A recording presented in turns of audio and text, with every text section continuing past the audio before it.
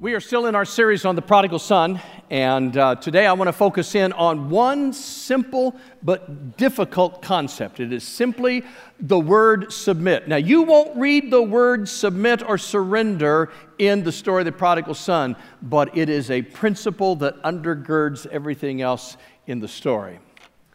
A few times in my life, I've had surgery, and there are two things that are needed when you have surgery. Number one is that you need an efficient and skilled medical team. You need a good surgeon, you need a good anesthesiologist. The second thing is you need complete surrender.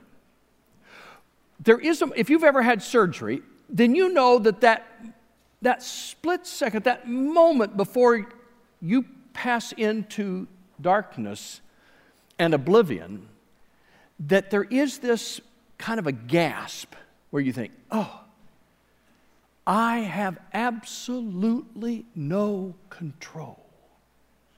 My life is in the hands of these people. I don't know of another experience in this life that brings us to the reality of total surrender, quite like that moment right before the anesthetic takes hold. Submission is a concept that we don't like. We try to avoid it. It sounds weak. It sounds passive. It's a word that depicts the side that has just been defeated in a battle. It's the word that describes this concept of surrender, is a word that describes the team that lost. For a culture that has prided itself on pulling ourselves up by our own bootstraps, the whole concept of submission is countercultural. But genuine submission defies that stereotype. Let me give you an example. When Mother Teresa was alive and serving in Calcutta, she was admired all around the world. And you say, why? Well, hers was not an outward beauty, nor did she have an extraordinary IQ. She was not a woman of means. She didn't crave or relish the limelight, and yet there are few who garnered more respect or wielded more influence than she did in her lifetime. I think the key to her effectiveness was submissiveness. She was submissive to what she believed was her calling from God, and she was submissive to the needs of hurting people all around her. Consequently, she was anything but weak or powerless. Here then is the irony of this principle of submission. Submission is a voluntary and willful act of yielding to the power and the authority of another who cares about us, and that results in strength and freedom. When the prodigal son came to his senses and left the pigs behind and headed home to once again submit to his father's authority, everything changed. When he left home at the beginning of the story, it was with an attitude of power and control. This is my life. I am going to live it like I want to live it. I'm going to do it my way. When he returned home at the end of the story, however, it was with an altogether different attitude. It was with an attitude of surrender and submission. Do you remember his prepared speech before he got home? I mean, he practiced it over in his mind probably hundreds of times. Father, I am no longer worthy to be called your son. Just make me a hired hand, and I'll be good with that. That's surrender. That's submission. Now, what he got was more than he dared to dream. He was restored, he was strengthened, and he was set free from his past. You see, through submission comes great victory. Now don't miss this point. The importance of this attitude cannot be overemphasized. So suppose the prodigal had come home like this. All right, Dad, I might come home. Don't get your hopes built up, but I might come home if these three of my demands are met. Number one, I get my room back. Number two, you pretend like nothing happened and that you're happy to see me home. And number three, I get the biggest party this town has ever seen. Now, most parents would be frosted with an attitude like that. We would be thinking of all the unmitigated gall, the pig-headedness, the arrogance of such an attitude. Don't worry about coming home until your attitude changes, all right, son? That's how we would respond. But here's the irony. When the young man comes home with this attitude of surrender, guess what happened? He got his room back. His father treated him as if he'd never been gone. He was completely restored, and he got the biggest party that town had ever seen. When we demand our way, we get nothing. When we surrender to God, we get everything. You see, God is looking for the same submissive attitude in us as what was found in the prodigal son. Now, we know what the prodigal did to demonstrate his submissive attitude. He said, just make me a hired hand. So the question comes up, all right, I want to surrender my life to God. I want to be submissive to the Lord. Is there some way I can demonstrate that? Is there something we all can do? Is there a one-size-fits-all kind of a thing that God has ordained that says, I surrender, I submit? And there is. And I am so glad God did not leave this to chance. It's a simple thing to do. When we've come to our senses and we realize there's only one that we can trust with our eternal souls, when we've come to the realization that we're sinners in need of a Savior, there is one profound act of surrender. And it says, when you do it, I submit. It's the beautiful act we call baptism. And it's my hope and prayer this morning that if you have never accepted Jesus Christ as your Lord and Savior, if you have never admitted your utter need for Him and your desperate circumstances apart from His forgiveness, if you've never submitted to Him in Christian baptism for whatever the reason that you have used, that today that ends. No more excuses. No more procrastination. Today is the day of surrender. Now let me take you back to the very first time we ever find Christian baptism in the New Testament. Now, baptism certainly occurred before this. By the way, that's in Acts chapter 2. If you want to go ahead and turn to that in your Bibles, we want to read from that. But this is the very first time. It's after the very first sermon of the gospel is ever preached by the Apostle Peter. But chapter 2 is the first time we find Christian baptism. Now, there was baptism prior to that. As a matter of fact, John the Baptist was baptizing. Jesus' disciples were baptizing. It was a baptism unto repentance. It was, in other words, if you've repented of your sins, then here is the way you demonstrate that. And John had brought this whole concept in so much so that he was named after it. But that's not Christian baptism, because Christian baptism is into the death, burial, and resurrection of Jesus Christ. And until He died, was buried, and rose again, you don't have that picture. So here's the passage. And Peter has preached this powerfully convicting sermon and comes down to verse 37. And it says, when the people heard this, they were cut to the heart and said to Peter and the other apostles, "Oh, brothers, what shall we do?" And Peter replied, "Repent and be baptized, every one of you, in the name of Jesus Christ for the forgiveness of your sins, and you will receive the gift of the Holy Spirit. The promise is for you and your children and for all who are afar off, for all whom the Lord our God will call." And with many other words he warned them and pleaded with them to save yourselves from this corrupt generation. Those who accepted his message were baptized, and about 3,000 were added to their number that day. The act of baptism was viewed and practiced with the highest priority in the ancient church, and I would suggest to you this morning that it ought to be of highest importance and practice in your life as well. Let me take you back to some thoughts and pictures and images of baptism. See if I can help you understand why this is the picture of submission and surrender. First of all, baptism is beautifully symbolic. We may have somebody here today that's never been here before, who's never seen a baptism the way we do it. I've often wondered about somebody maybe who's not even very familiar with church and the story of Christianity and the sacrifice of Christ. They come in and they see somebody over here in this pool of water, and that person is baptized, and everybody's excited and cheers, and they're happy and everybody's happy, and you think, what possible excitement could there be about being dunked in front of a lot of people by somebody else that you don't maybe really know?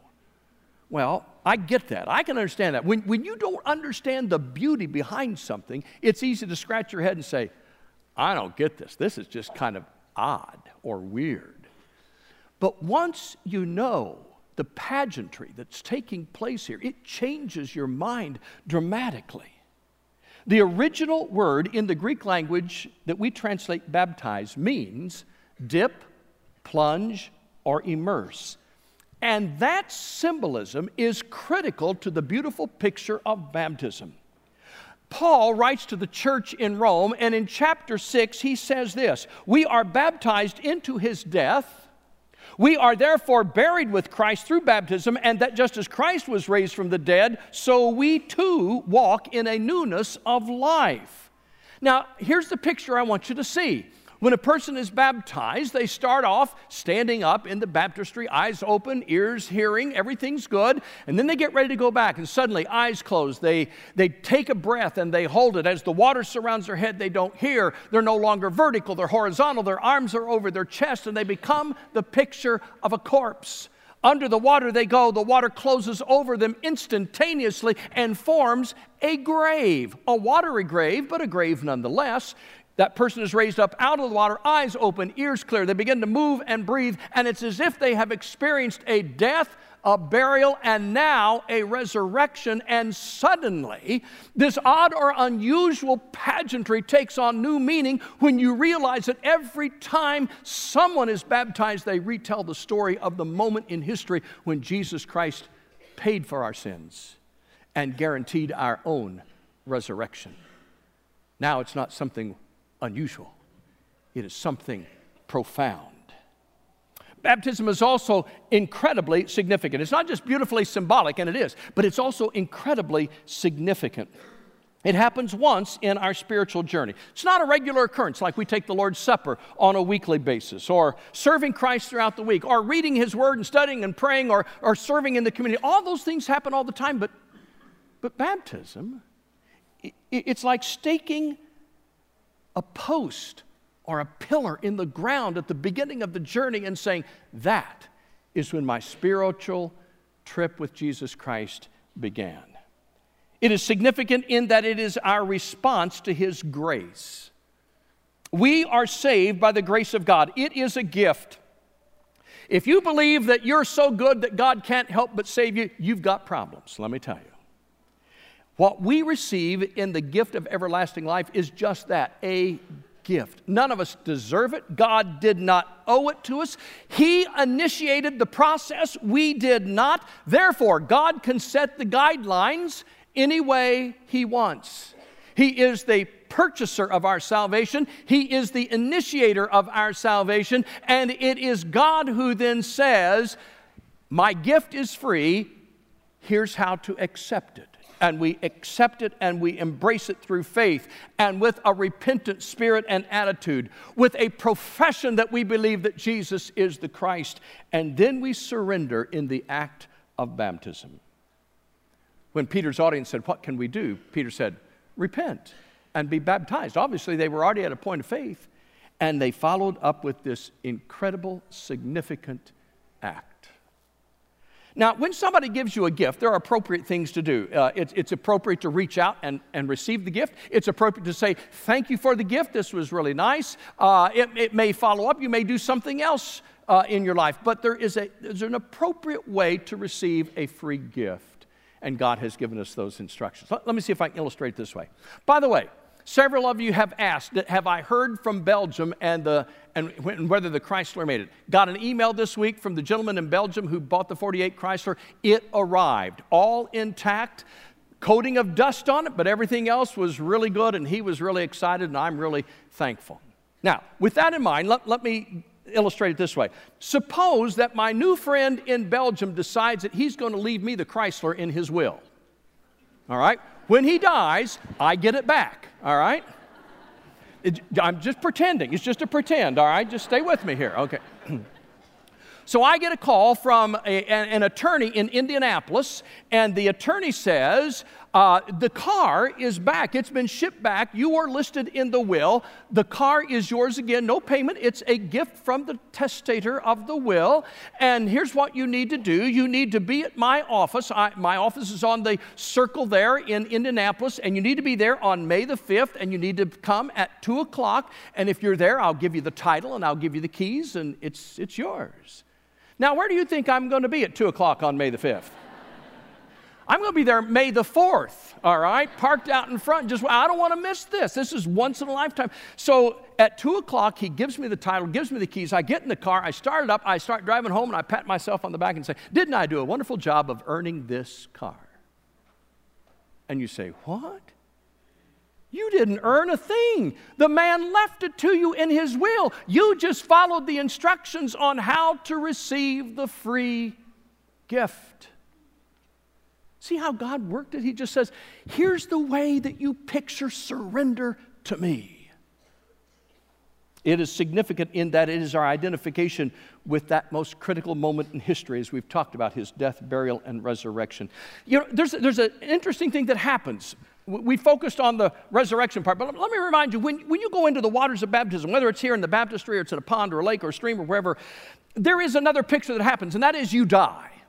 Now, you don't physically die, but you die to the power and the dominance of sin in your life. When you go down into the water, you leave the old person there. Somebody said it's the only way you can kill your old man and get away with it. And it's true. You kill the old person of sin. The old man inside of me is supposed to die, and you leave that buried there. How did you think of your high school principal? Did it unnerve you, the thought of being called to the principal's office? Boy, it did me when I was a kid. You know, the last thing you want to do is be called into the principal's office for something that went wrong. I mean, I was told by eyewitness accounts that there was a big paddle in the principal's desk. I never wanted to see that paddle. And when the principal happened to be standing out in the hallway, when you're walking through the hallway, what'd you do? Did you look at him and smile, or did you just kind of walk on past? Maybe scoot over to the far side of the hallway just because and slow down? You didn't do anything out of line, because that was the principal. Now, do you remember the first time you saw your principal again after you graduated from high school? Was your first moment like, there's the principal? And then you remember, hey, I've got a diploma. I'm graduated from there. He doesn't have any more power over me. And maybe you went up and shook his hand or shook her hand or talked to them or something. It was altogether different feel, because the principal wasn't dead and you weren't dead, but his authority over you was dead. And when we are buried with Christ in baptism, the dominion and the authority of sin in our life is now dead and buried. The Apostle Paul says it like this: we are crucified with him. We die to the things of this world so that his life may fill us anew. Well, baptism is significant in that it is a cleansing. John the Baptist came baptizing unto repentance. We talked a little bit about that. What you may not realize is that John got his nickname, John the Baptizer, because what he did was so unique. Now, here's what you need to understand. In Jewish culture, there were all kinds of cleansing ceremonies. People knew what it was like to go down and wash, maybe dip 3 times or dip some number of times, or special ways to wash their hands, but they would do it themselves. When John came along, he said, no, you can't do this by yourself. I have to baptize you, because it was a way of showing that we are powerless to affect our own spiritual outcome. In other words, folks, I can't do a thing to get rid of the sin in my life. I can't pay the price. I can't get rid of my sin. I can only submit my life to Jesus Christ, who forgives my sin. That's why you can't baptize yourself. Doesn't work, because you're still in control. Baptism is when you relinquish control to somebody else and you say, Lord, I am totally surrendering myself to you. It is this marvelous picture. I cannot remove my own sin, but you can. I can do nothing. Can I tell you this? Baptism is the most passive thing you will ever do in your Christian walk, because there's nothing you do but surrender to it. Which brings me to this whole point that baptism is willful surrender. Rob Muncie, who's sitting right down here, told me, a couple years ago that when he was preaching one time, he had a couple in the church where he was preaching, and the subject of baptism came up, and the man came up to him and said something like this. He said, "I will never do that. It is too humiliating." Exactly. That's the whole point. It's a humbling experience, because if you think it's too humbling, then it's not surrender. Perhaps it's because of baptism's importance that Satan makes it a battleground. He knows that as an expression of surrender and submission, it is an act he desperately wants us to avoid. Now, can a physical act like baptism have a spiritual impact? I certainly hope so. The physical death of Christ certainly had an impact on my sins. The physical resurrection of Christ certainly had an impact on the promise of my own resurrection. And when I eat the Lord's Supper on a Sunday morning, I actually eat a piece of bread and I actually drink a cup of juice just like you do, and yet it is a spiritual moment of worship. Do not think that baptism is some meritorious work or deed. As we've mentioned, it's completely passive.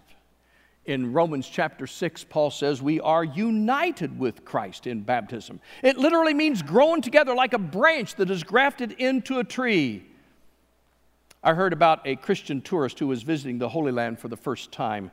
When the tour group reached the traditional site of Calvary, Golgotha, the place of the skull where Jesus was crucified, as they think it probably was the place, the tour guide asked the group, he says, "Have any of you been here before?"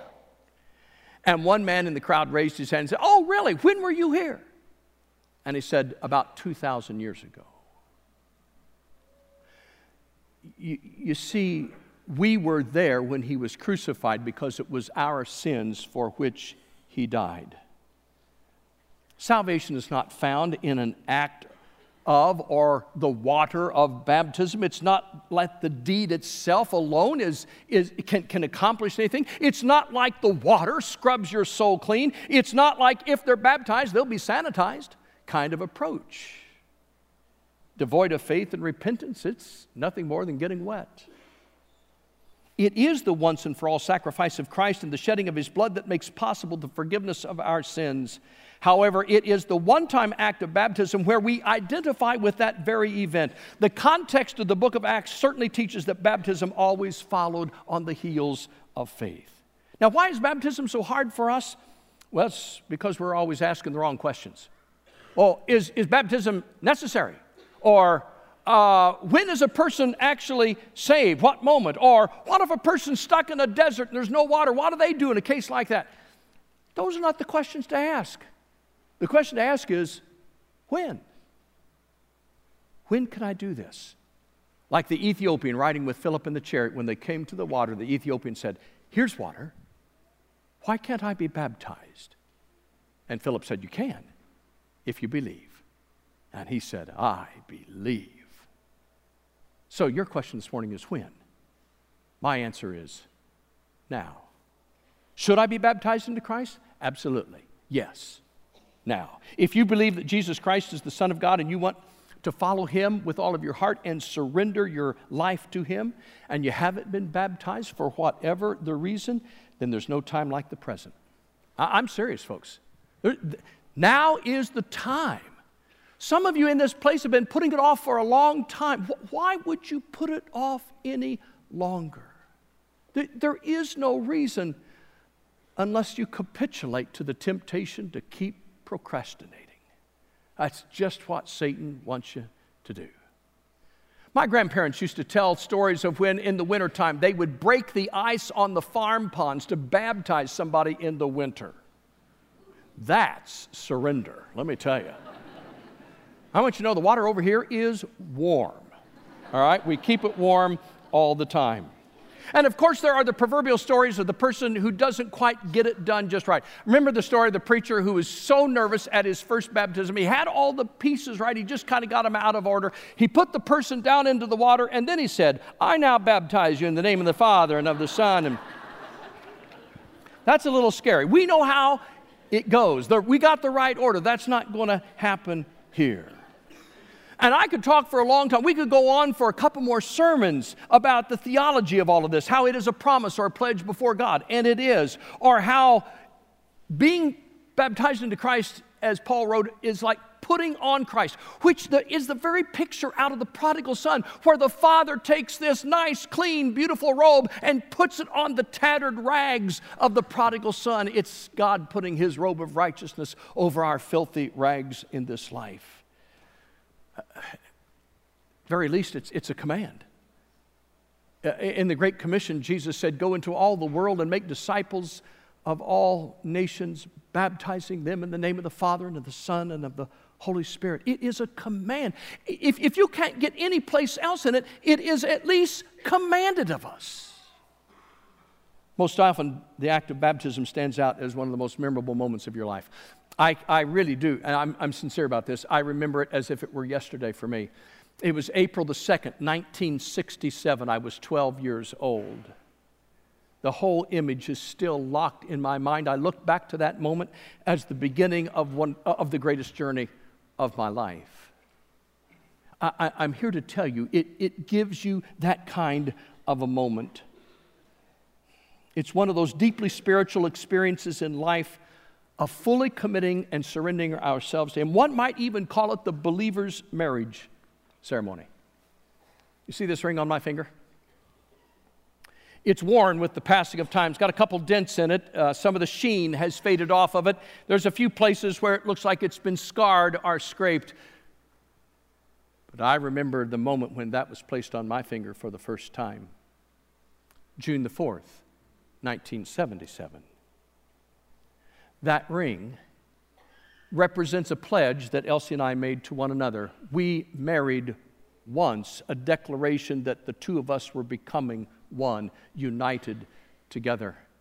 And that ring stays on my finger through the up times and the down times of life. And when you are baptized into Christ Jesus, it's like you are now one with Him. It's like your ring around your finger. It's basically saying, whenever I think of my baptism, I am reminded that He is with me through the up times and the down times of my life. Refusing to be baptized is akin to refusing to wear your wedding ring. Bottom line. Here's the bottom line. If this is all I knew, it'd be enough. Jesus was baptized. John the Baptizer tried to talk him out of it. He said, "Oh, no. You baptize me." And Jesus said, No, John. You baptize me because it's the right thing to do. If the perfect, sinless Son of God, over John's objections, could say it's the right thing to do, then what does it say about us when Jesus submitted to something He didn't need and we refuse to do something that we really do need? It is the right thing to do.